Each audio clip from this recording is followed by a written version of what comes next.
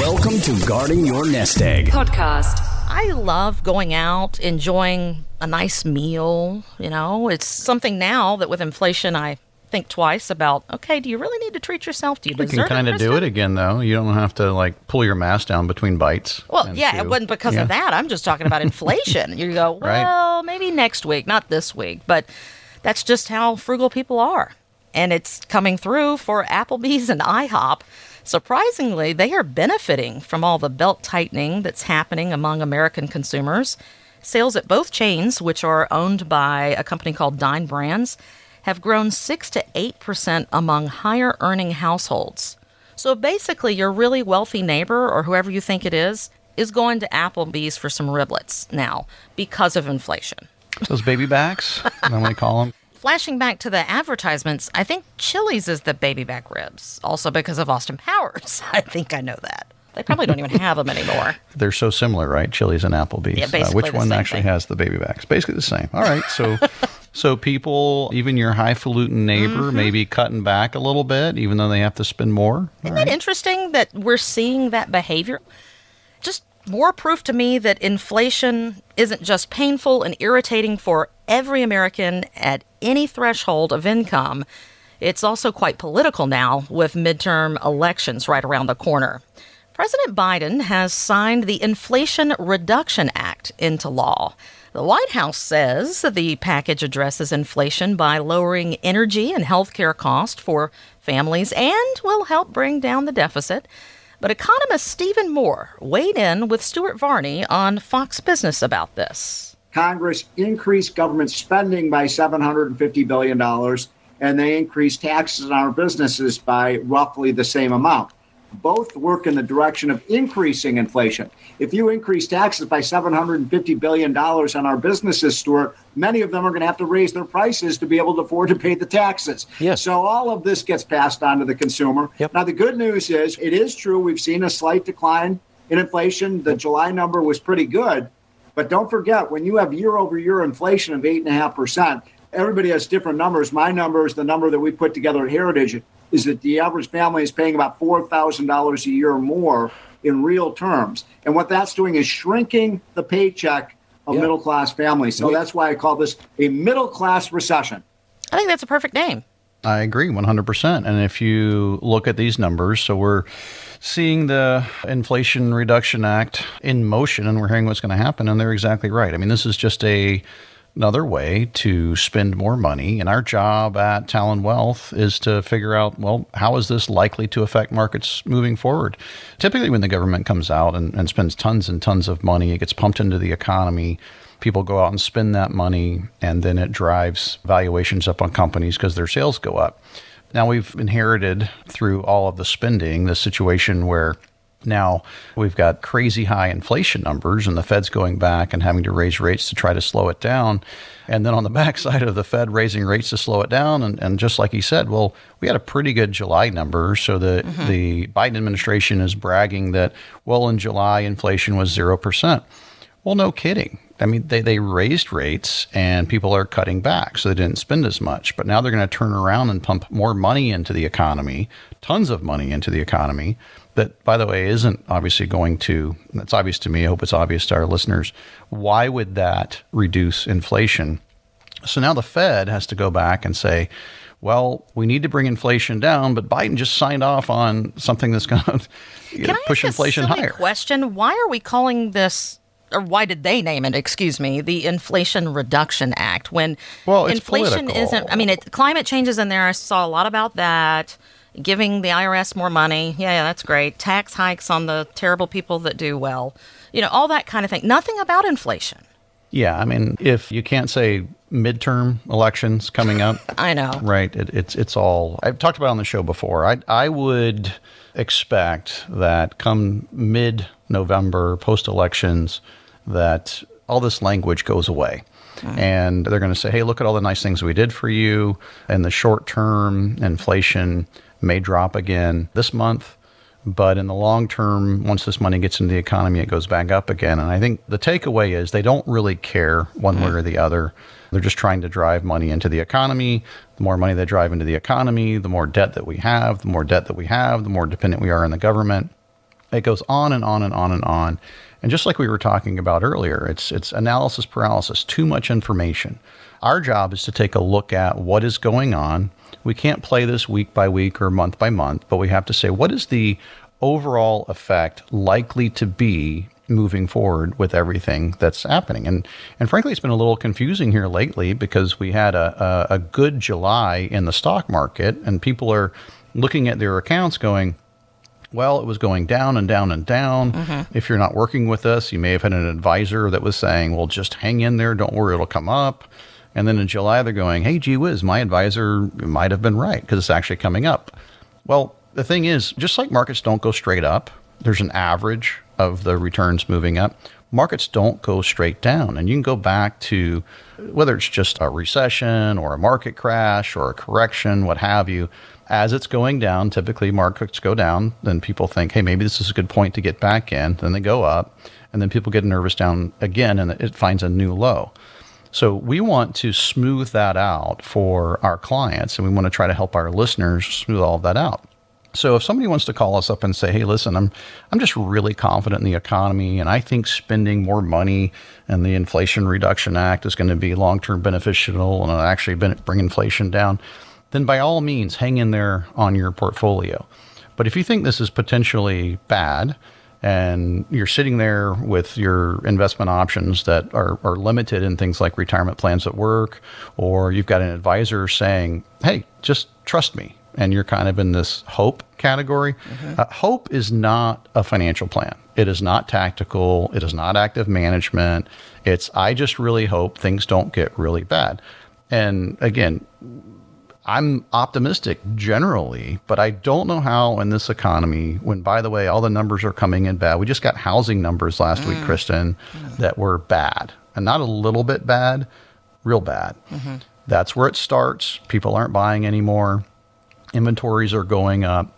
And then it sort of starts trickling down to other things. You know, companies, Walmart, for example, last week, they said, well, hey, listen, we've adjusted our profits down. Companies start adjusting profits down. And now the big thing is, if you want to know, well, why was the market up in July? It's a speculation that because the economy is slowing down, maybe the Fed won't raise rates higher. Well, I don't know. I mean, they might not, but I don't know how they don't raise rates higher if Biden has just signed in spending more money, because it's going to add to the inflation problem. So putting all this together, take a close look at your portfolio, understand how it's likely to work moving forward, whether markets are good or bad. And we would recommend just coming up with a plan that helps you not only protect, but grow your money over time. I'm just trying to process all that you were talking about there. You know, July was pretty good for the market. So a lot of people are feeling that the concern is dissipating, if you will. Biden's come out with this thing. Okay, maybe this isn't so bad. We've talked about on the show how you believe we've been in a recession for quite some time. Do you believe that tide is changing? No, I think it continues to get worse. I think we are in a recession. Obviously, there are, and I would say for political reasons, there are those out there in the media and the talking heads, you know, financially type of thing, that are saying, well, no, technically it's not a recession. Some say it's technically a recession. Some say it's not technically a recession, because how could we have these jobs numbers if it was really a recession? I mean, ask yourself this question. Who cares what my opinion is? Whether it's a recession or not a recession, if half the people think it is one and the other half think it's not one, do you really want to get caught in the middle? I mean, why pick a side? Overall, markets are pretty good. And even if you didn't get out before, we've had a pretty good bounce. If you didn't get out, now's a good time to take a look at what your options are. Our feeling is, and I'm not trying to scare anybody, it gets worse from here. I don't see good economic data. Everything is slowing down, and it's all hung up on the Fed. What is the Fed going to do? Well, what we know is we can't control the Fed. Why try to guess what they're going to do? If they cut rates or don't raise rates, yeah, the market probably goes up until the next terrible thing happens. But if they continue with their process and the market is wrong on the assumption, we're going to see markets fall pretty quick. So take a close look at your portfolio and get an understanding of what's available to you. It sounds like also doing a gut check of, have I changed my spending and behavior? I think that's a good thing to go on too, Mike, because I know all of our listeners have taken a second look at the grocery store. And like we started talking about in the segment, more higher income folks are eating at places that are more frugal. seems that we're all making different decisions with that discretionary income that you talk about. So that's a good gut check, too, to see if it is time for you to sit down with a fiduciary financial advisor and have them give you a second opinion of what's happening with your money and put together a true plan for your retirement that deals with these issues and more. Set that up by visiting guardingyournestegg.com. Christian Bale played Michael Burry in the 2015 big screen version of The Big Short, an amazing and terrifying movie all at one time. Mm-hmm. Michael Burry is the guy who in real life bet on the collapse of these subprime mortgages ahead of the 2008 financial crisis, and he's now saying that he's worried about the economy again. So I want to read just a brief version. This was on August the 12th, something he tweeted, and it's getting a lot of attention. He said, net consumer credit balances are rising at record rates. Rather than cut back on spending in the face of inflation, winter is coming. In other words, we're in trouble. He was right before.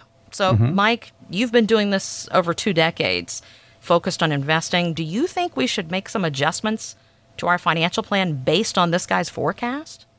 Well, not necessarily based on his forecast, but let's think about what it was like back when he made this prediction. And he's not the only one, by the way. He just happened to make a ton of money at it if you've seen the movie, but he shorted, meaning betting against real estate when it was very, very high. And he took a look at the numbers and said, hey, this is not sustainable. The most likely scenario, because of everything that's going on, is that real estate absolutely tanks.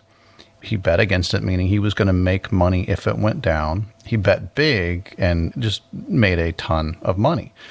Now he's looking at what's going on in the current economy. It's not the same. In other words, markets aren't necessarily inflated for all the same reasons, but it's feeling the same. And when I take a look at the crisis was going on in 2005, 6, 7, probably before that, it didn't really hit us until 2008.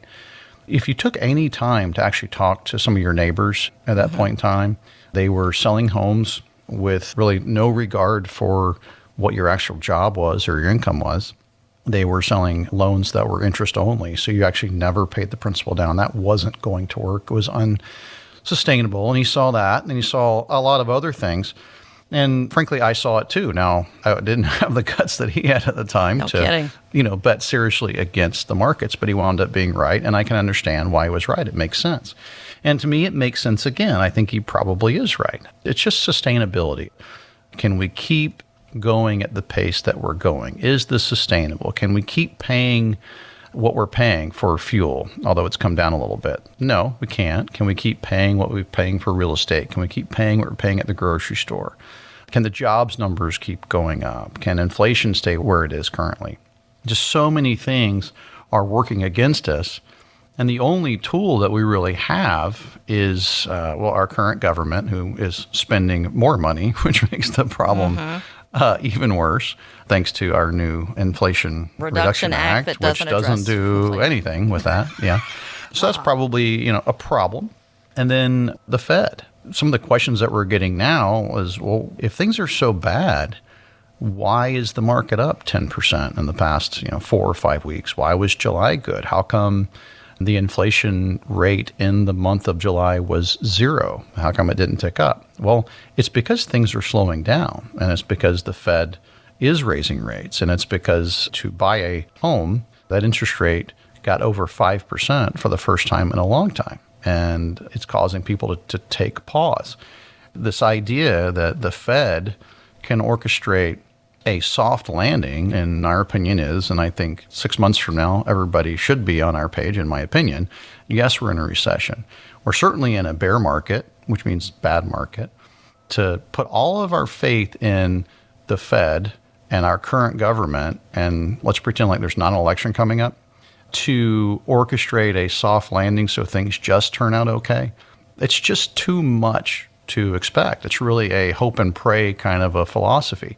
Thank goodness we've got a little bit of a reprieve here for people who didn't get a chance to get out of the market or who have just been hanging in there. Maybe we're not back where we started a little while ago, but take a closer look where you're at in your portfolio, whether it's in a retirement account at work or whether you're currently working with a financial advisor that's just telling you, hang in there, don't worry. Now might be a good time to say, you know what? I'd like to look at what all of my investment options are. Maybe I don't want to deal with all the ups and downs. Maybe I just like to have a more conservative strategy. Doesn't mean forever, but just for now. Well, if the market goes up a lot, maybe I make a little bit. But if the market goes down a lot, maybe I don't lose very much. What we're finding is that many, many people right now, through all the stress and frustration, would prefer that at this point in time as opposed to sweating it out.